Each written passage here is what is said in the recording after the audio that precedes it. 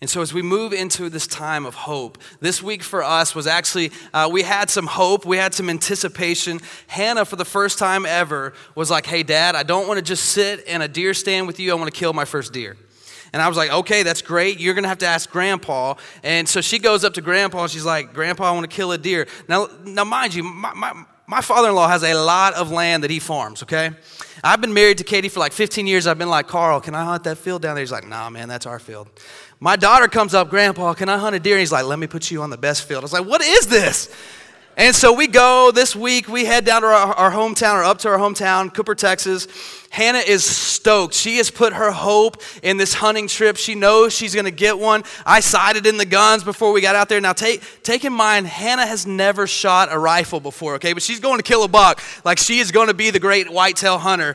And so we get there Tuesday afternoon. We go, and I'm like, all right, baby, you got to practice shooting. And she is just like drilling holes. I was like, this is crazy. This is awesome. Tuesday night was her night. Wednesday night was going to be Micah's night. Tuesday night was her night. And so we go out, we get in the blind, all four of us in a little pop-up blind. And I'm like, this is crazy. And right off the bat, all these deer come out. And then she's like, Dad, my scope is super crooked.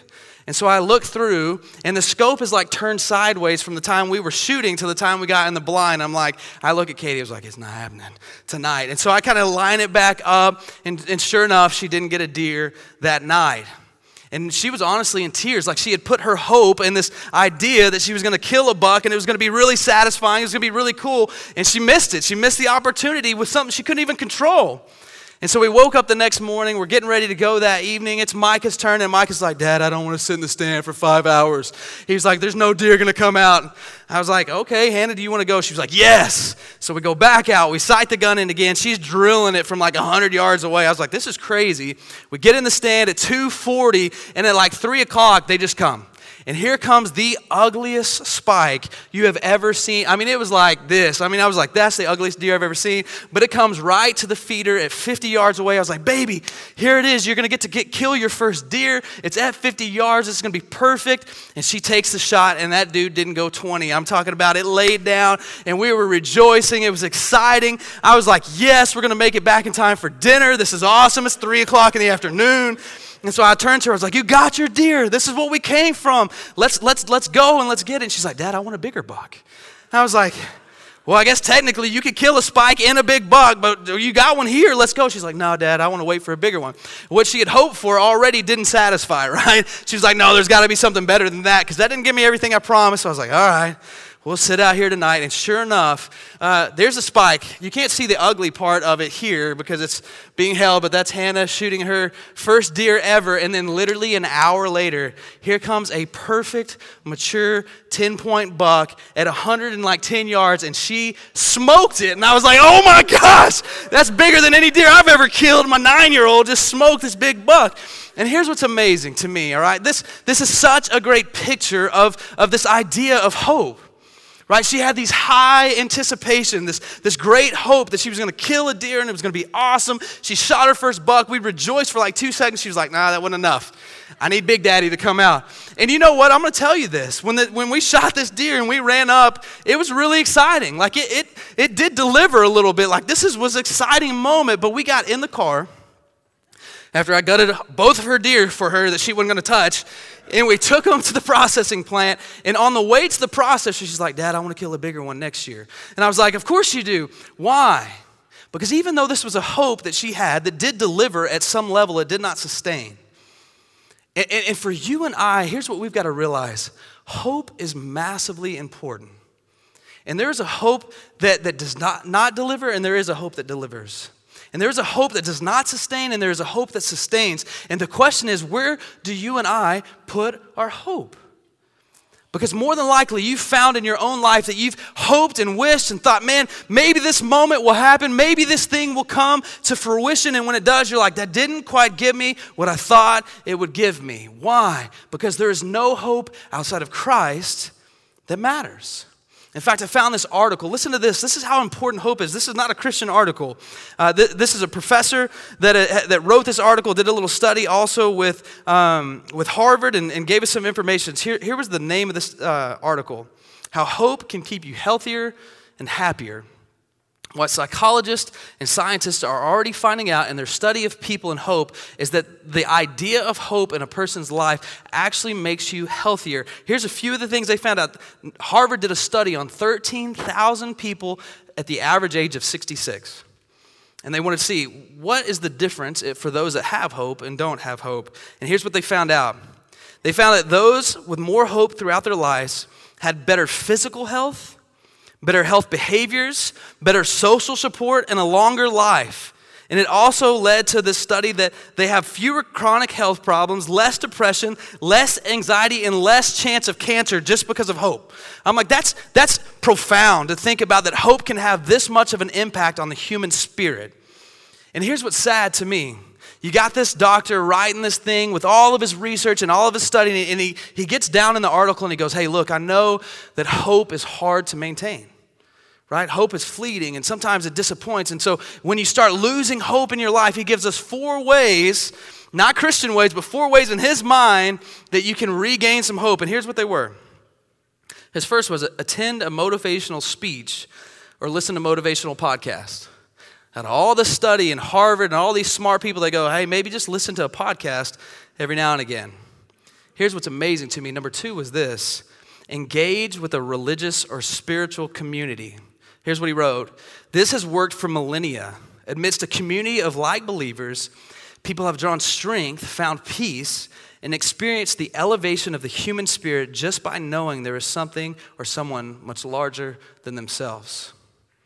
His third one, forgive. He said, for those that live a lifestyle of forgiveness, it actually brings more hope and produces less anxiety and less depression. And I'm reading this, I'm going like, these are biblical truths you just don't see. It's not all lining up for him. His last one was this: choose a hero of hope. And he said, I'm going to give you the examples of the ones that I use because these help me. And he said, Nelson Mandela, Franklin Roosevelt, and Ronald Reagan. Not to belittle what those people have done, but I'm just telling you, he's going, look, hope is hard to hold on to, so maybe if you hitch your wagon to these things, it will provide some hope when it starts to wane. Start thinking about people that did great things that give you hope. Start listening to people that will tell you good things that might bring you hope. Forgive somebody, or hey, maybe just go sit in a church service because those people seem to have hope. Like, I love this. It saddens me and it excites me because there's truth of the gospel in this, yet it's a little bit misplaced. And here's what I'm going to tell you guys. From the beginning of time, people have put their faith and their hope in wrong things. To me, hope equates to faith. When we say we hope in something, what we're doing is we're putting our faith in that this thing, this outcome, this event is going to give me what my soul needs to survive and be satisfied. And we are a people, even as Christians, even as God followers for all of history, have been a people with misplaced hope. I want to read to you a couple of scriptures. This morning, we're going to be diving into scripture. I hope you're ready for it. Exodus 20, there's this moment where God has brought the people of Israel out of slavery, right? They were slaved in Egypt. He brought them out by great signs, great wonders. I don't know if you remember, they instantly make like a golden calf and start worshiping this. And they're like, this is who saved us, this golden calf we just made out of everybody's earrings. And God is up on the mountain with Moses and he gives him the 10 commandments. And this was not some list of arbitrary rules that's like, hey, do this and I'll love you. Don't do this and I won't love you. He goes, this is for your good. If you want the human spirit to flourish, if you want to have hope that does not go away, his first commandment was what? Don't put any other God before me. Don't bow down and worship anything else other than me. Don't hitch your hope and your faith to anything outside of me because it will end in destruction for you. And he even goes on to say, and it might even bring some generational curses that your kids and your grandkids will continue to have this destruction in their life because you're hitching your hope and your faith to something that will not satisfy. I've used this verse before, Jeremiah 21:13. Listen to this. For my people have committed 2 evils. They have forsaken me, the fountain of living water, and hewed out cisterns for themselves, broken cisterns that can hold no water. There is just this innate propensity in us because of sin that we go, God, I know you. I know you're all that can satisfy. Jesus, I've experienced that from you. And then the world goes, hey, this is everything that will bring hope. And we go, you know what? That's probably right. And we begin to drink from these broken bowls is pretty much what it's saying. And we're going, man, this was I drink this in, this will satisfy. If these things happen, if I pursue these things, it will give me what I want. And we drink and there's nothing but dirt and dust. And it kills us. It causes destruction.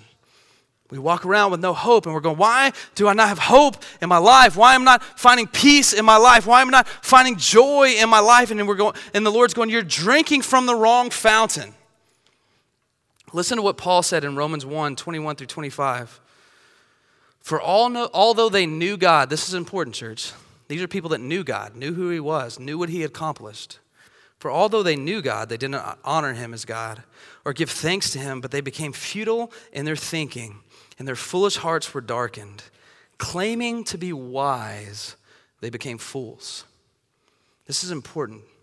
We live in a world right now where information is just at our fingertips and everybody is telling us earthly wisdom and what they think is right.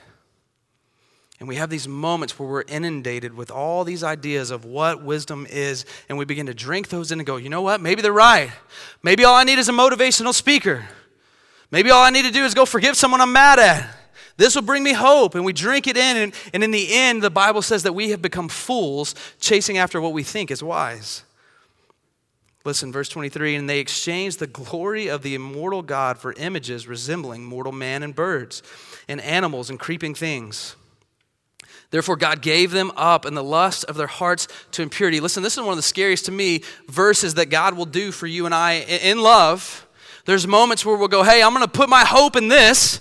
This seems like this may work better than you, Lord. And he goes, all right, I'm going to give you over to that.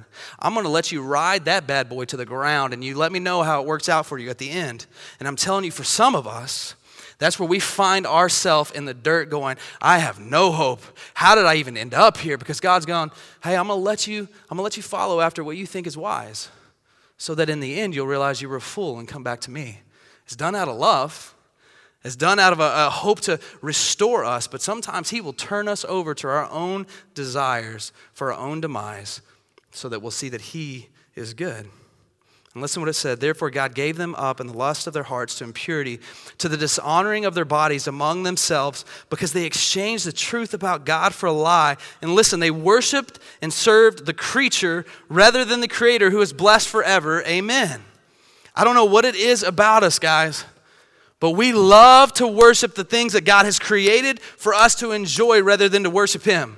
We love to hitch our wagon of hope and say, man, if these things will happen, I will be satisfied. I'm going to run as hard as I can after this. It will get my time. It will get my energy. It will get my money. It will get my resources. I'll sacrifice my kids for these things. I'll sacrifice what I think and know to be right to have these things. And the Lord is going, hey, I'm going to turn you over to that so you realize that in the end, it's going to lead to destruction and you can turn to me.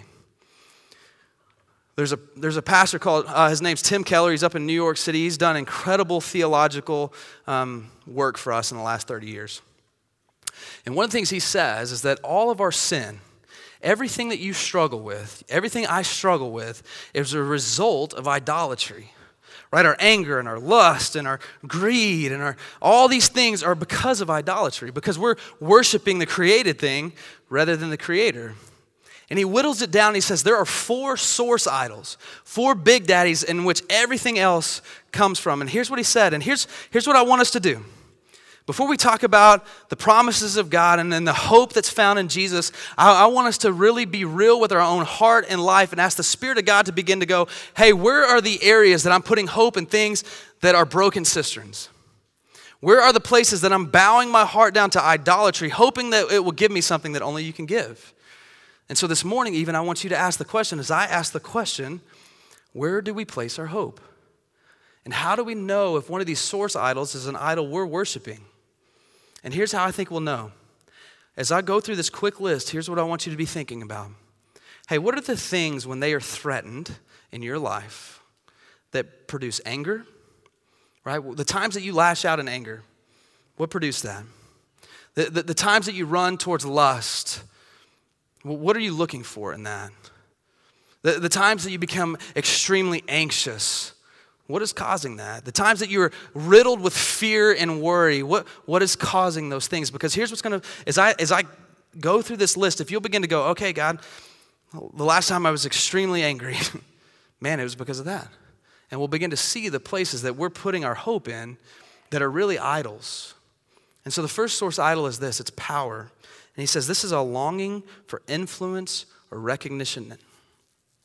In our day and time, a lot of this is also monetary, right? Like power equates to how much money you have as well.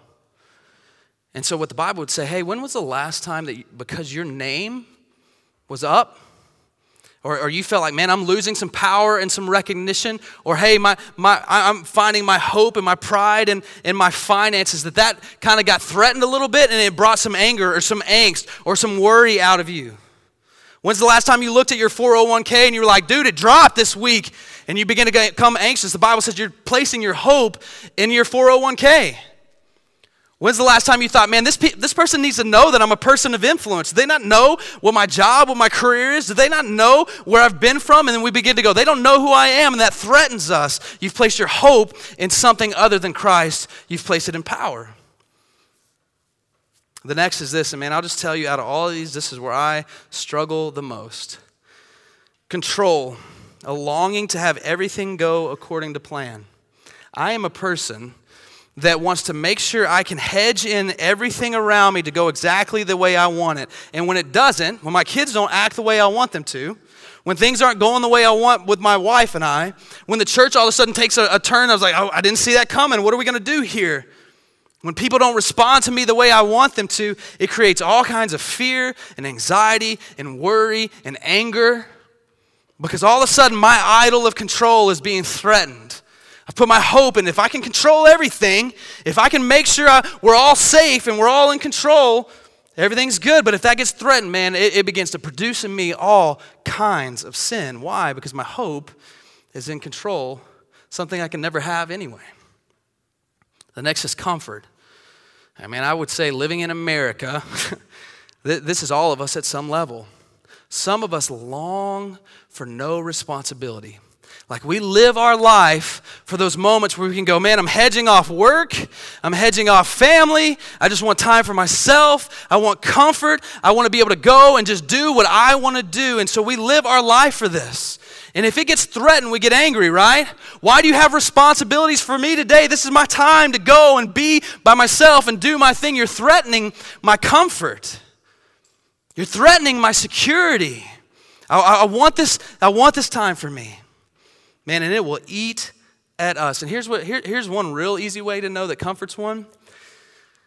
If you begin to spend your time and your money that you don't really have to give to get these things, so that you can have either your next hobby or your moment, and you're going, man, I don't care. Whatever it costs, I'm getting this because I want comfort. It's an idol in your heart. And then the last is this, approval. A longing to be accepted or desired. To me, this enslaves us so quickly when we live our life that the hope that we have is found in how people look at us. You will live your life an anxious mess, thinking about every word that you just had in that conversation, every action. Did I do the right thing? Did I say the right thing? Man, did they leave taking it wrong? I don't know. Oh my gosh, I need to make sure that they know who I am and that I'm for them and that I'm a good person and that they can trust me. All this defines who you are, and you live and you die by what other people think. And you don't even know what they think. You live and you die by what you think other people think. And it enslaves you. And you live your whole life going, look, I'll tell a white lie. I'll go ahead and embellish the truth a little bit so people look at me and think a little bit differently about me. I'll go ahead and put aside what I know is morally right for the sake of someone else thinking that I'm a good person. And so the Bible would say, as we do this, we are drinking from cisterns that are broken and run dry. And here's what's crazy, guys. The world goes, hey, look, if you'll put your hope in X, Y, Z, it's going to give you everything you need. And none of it's promised. Like power and your resources and your money is not promised. Your control, man, you can control all you want in your household, but you can't control your kids' health. You can't control your health. You can't control how someone else responds to you. It's a facade. It's not guaranteed. You can try to do everything you can to grab comfort, but in the end, we begin to get bored. Like when we go, man, I want no responsibility, we find ourselves being bored then. None of them give us what they promise. And you can't control the acceptance of someone else in your life, yet we live our life worshiping these things as idols, and God is going, I'm going to turn you over to that. And I would guess that some of you in this room live with a lot of angst, a lot of fear, a lot of worry, a lot of concern. You find yourself spending more money than you actually have to live on. You find yourself doing some things, stretching the truth, going a little bit into the gray area for the sake of these source idols. And God is going, listen, I am your hope. You are leading down a path of destruction that will entangle you, enslave you forever. None of it's promised. And so here's what I want to do in this remaining time. We're about to just like hardcore look at some scripture. And I'm going to read a lot because the word's a lot better than my words. And here's what I want us to do. I want us to look at how the advent of Christ, his arrival, his death, his burial, his resurrection, his perfect life on our behalf has given us promises for today. Places we can put our hope in. And so let's just buckle up and we're going to jump in. 2 Peter 1 verses 2 through 4 says this, may grace and peace be multiplied to you in the knowledge of God and of Jesus our Lord. His divine power has granted to us all things pertaining to life and godliness through the knowledge of him who called us to his own glory and excellence, by which he has granted to us his precious and very great promises, so that through them you may become partakers of the divine nature, having escaped from the corruption that is in the world because of sinful deceit. He says, you want peace? You want grace? You want hope? Then you're going to have to elevate your knowledge of the truth, and you're going to need to begin to teach yourself the promises of God for those that are in Christ. And so here comes our promises because of the advent, the arrival, the coming of Jesus for today. Number one, we are sons and daughters of God.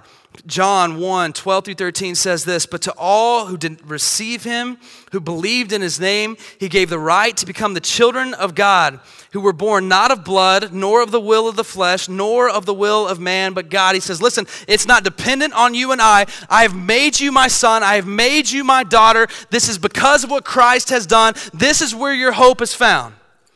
The next is this, we have access to God because of the advent of Jesus. Ephesians 3, 11 through 12. This was according to the eternal purpose that he realized in Christ Jesus our Lord, in whom we have boldness and access with confidence through our faith in him.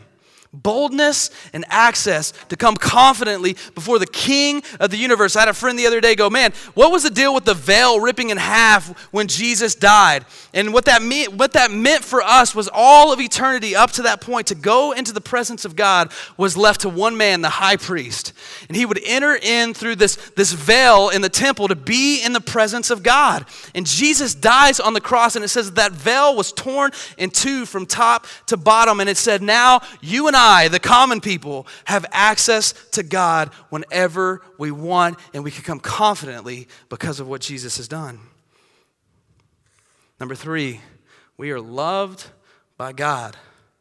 Ephesians 3, 17 through 19 says this, so that Christ may dwell in your hearts through faith, that you being rooted and grounded in love. You want to be rooted? You want to be grounded in hope and joy and peace? Here's where it's found. It's found in the love of Jesus. Verse 18, that you may have the strength to comprehend with all the saints what is the breadth and the length and the height and the depth, and to know the love of Christ that surpasses knowledge, that you may be filled with all fullness of God. Do you want the fullness of God? The Bible says, hey, look to the love of Jesus. It is so high, it is so wide, it is so deep for you and I that we can't even comprehend in our minds, but that is where hope is found, that Creator God knew everything about us and pursued us in love through Christ. We are created for a purpose. All of us want purpose. God has given us purpose.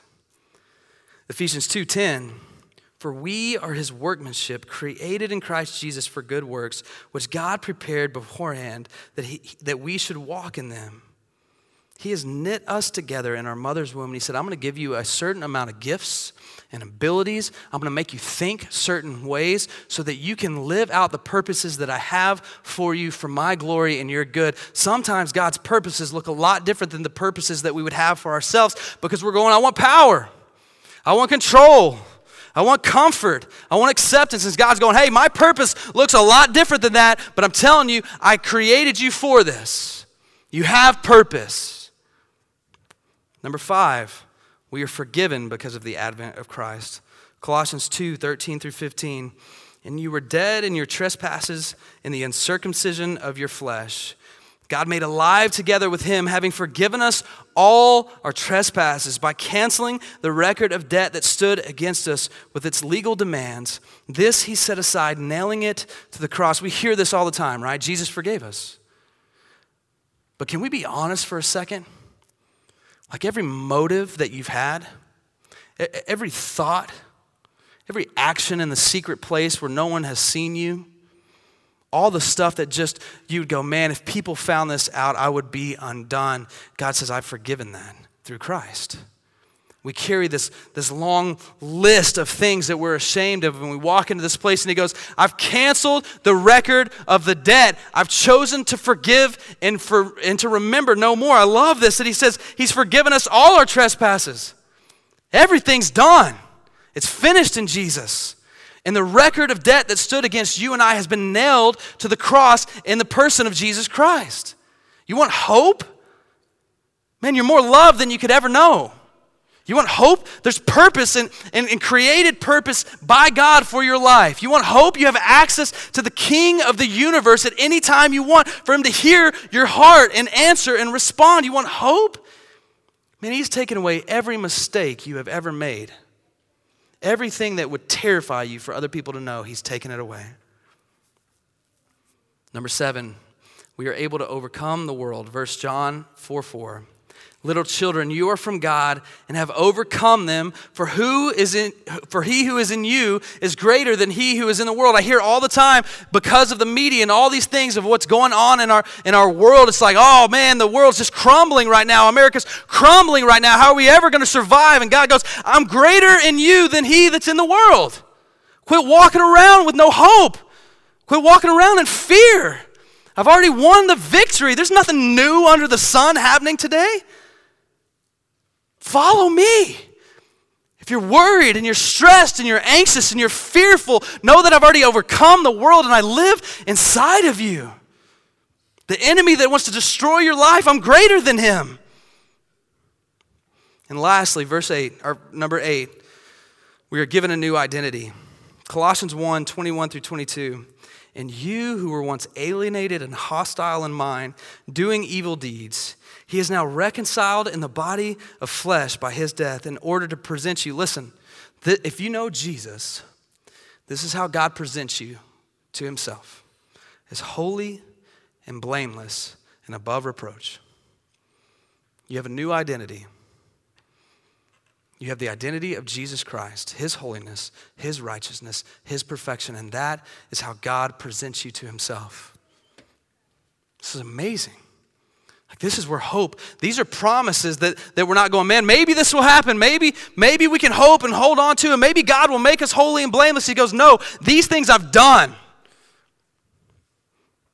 And then I want to say this, just a couple. Here are some of the promises that we have in the second advent of Jesus. What hope do we find in the fact that Jesus is coming again for his bride? What hope do we have for what the future looks like? We have promises for today because of his first advent, but the second advent brings in promises for tomorrow. We cannot be separated from Christ's love. Romans 8:35-39. Who shall separate us from the love of Christ? Shall tribulation or distress or persecution or famine or nakedness or danger or sword? As it is written, for your sake, we are being killed all the day long. We are regarded as sheep to be slaughtered.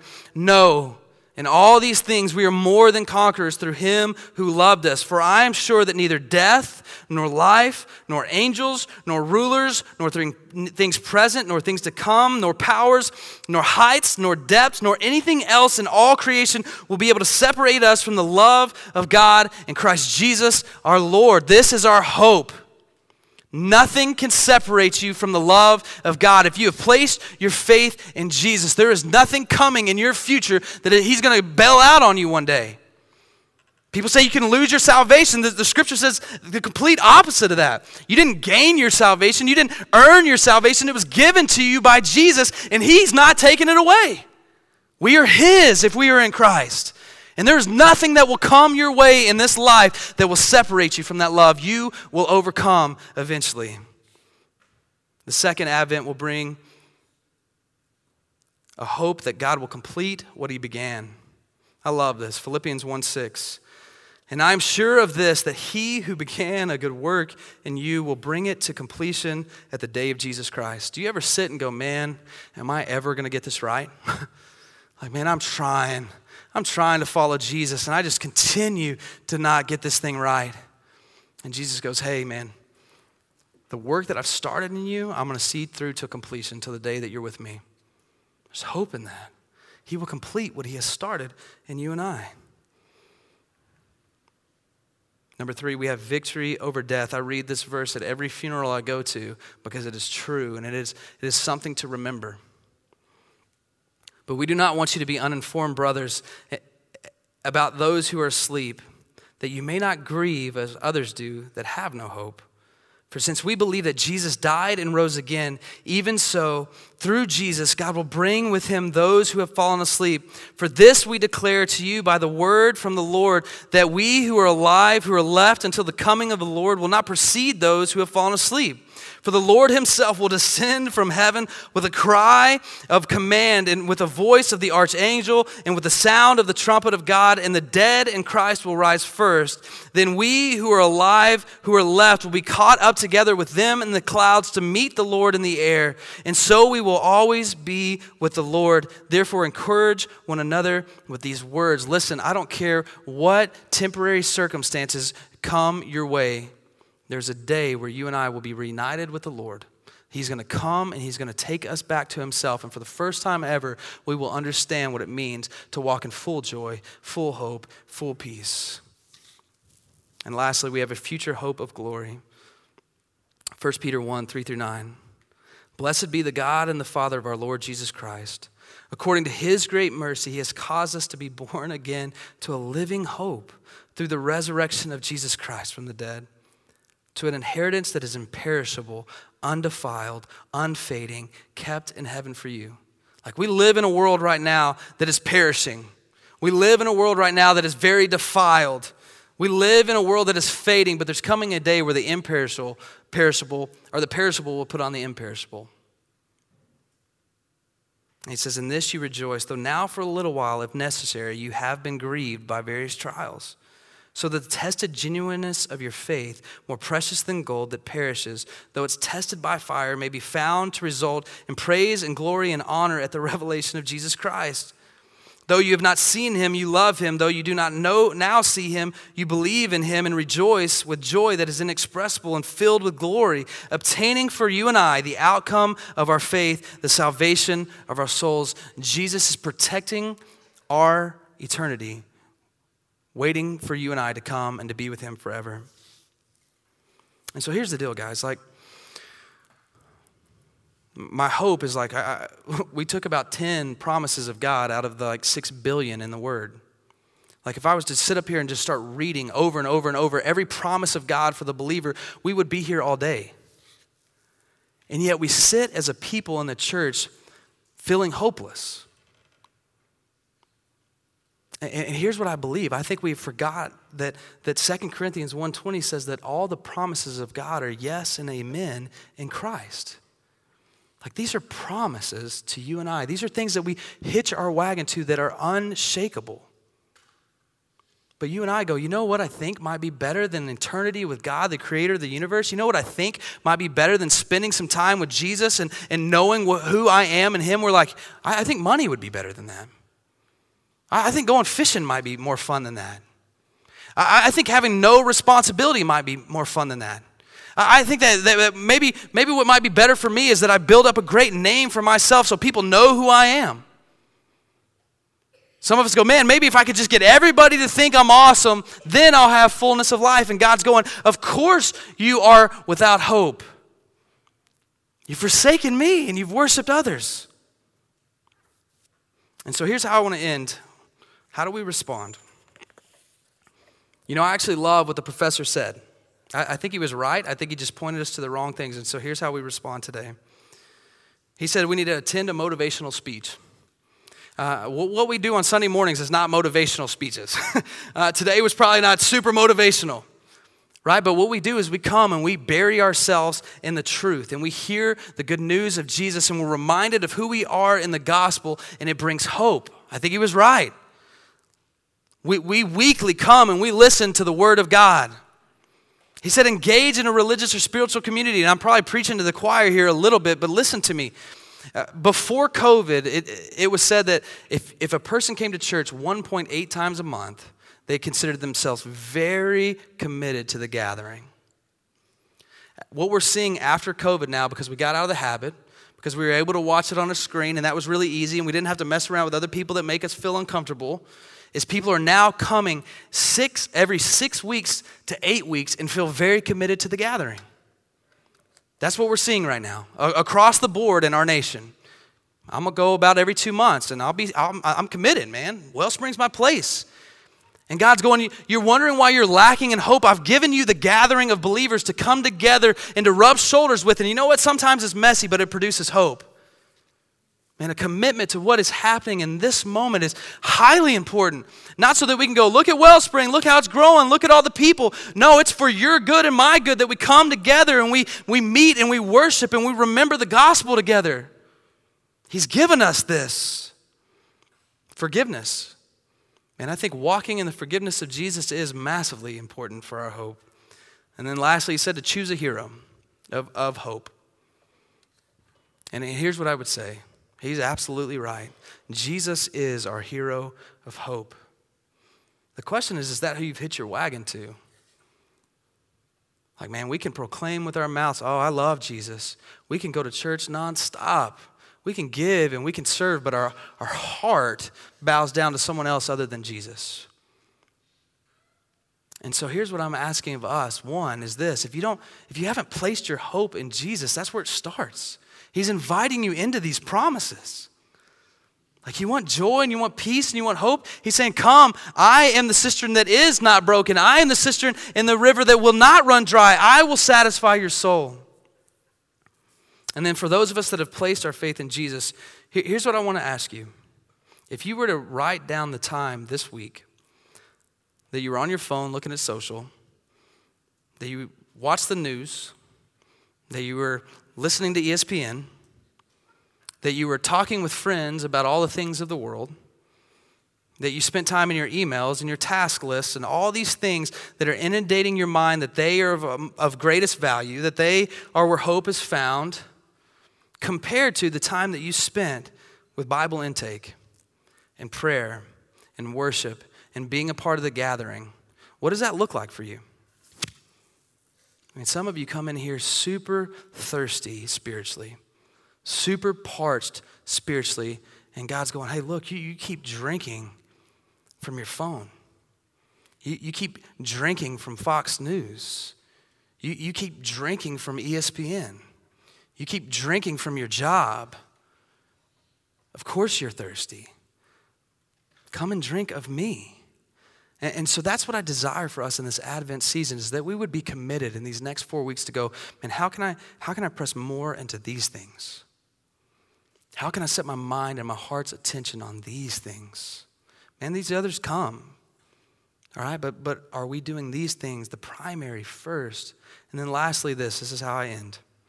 1 Peter 3:15, but in your hearts honor Christ the Lord as holy, always being prepared to make a defense to anyone who asks you for a reason for the hope that is in you, yet do it with gentleness and respect. Christ has not just given us hope so that we can sit and be fat and happy and hold on to our hope. Man, you guys are literally missionaries in a world of darkness. You encounter people and students, old men and old women, young men and young women, in every aspect of what you do who go, there is not any hope. They're literally reading stuff on Google going, all right, Harvard said to listen to a motivational podcast today. Maybe that will get me through. And you and I have this opportunity to come, no, there is greater hope in Jesus. He's given me hope beyond today. He's given me hope for the future, and I want you to know that hope. What would it look like if you and your family committed this next 4 weeks to go, God, would you give us an opportunity to give a defense for the hope that is within us? Would you allow us to be able to share the gospel and see someone come to Christ? Man, when's the last time you prayed that prayer? Like, this is the mission of what God has called us to. This is the purpose. If we miss this purpose for every other purpose, we failed. And so he's calling us to go and give defenses for the hope that is within us. And can I tell you, as you begin to share the gospel, I believe that builds up our hope as people. And so whatever it is, when we fix our gaze and our eyes on Jesus, our hero of hope, let's pray.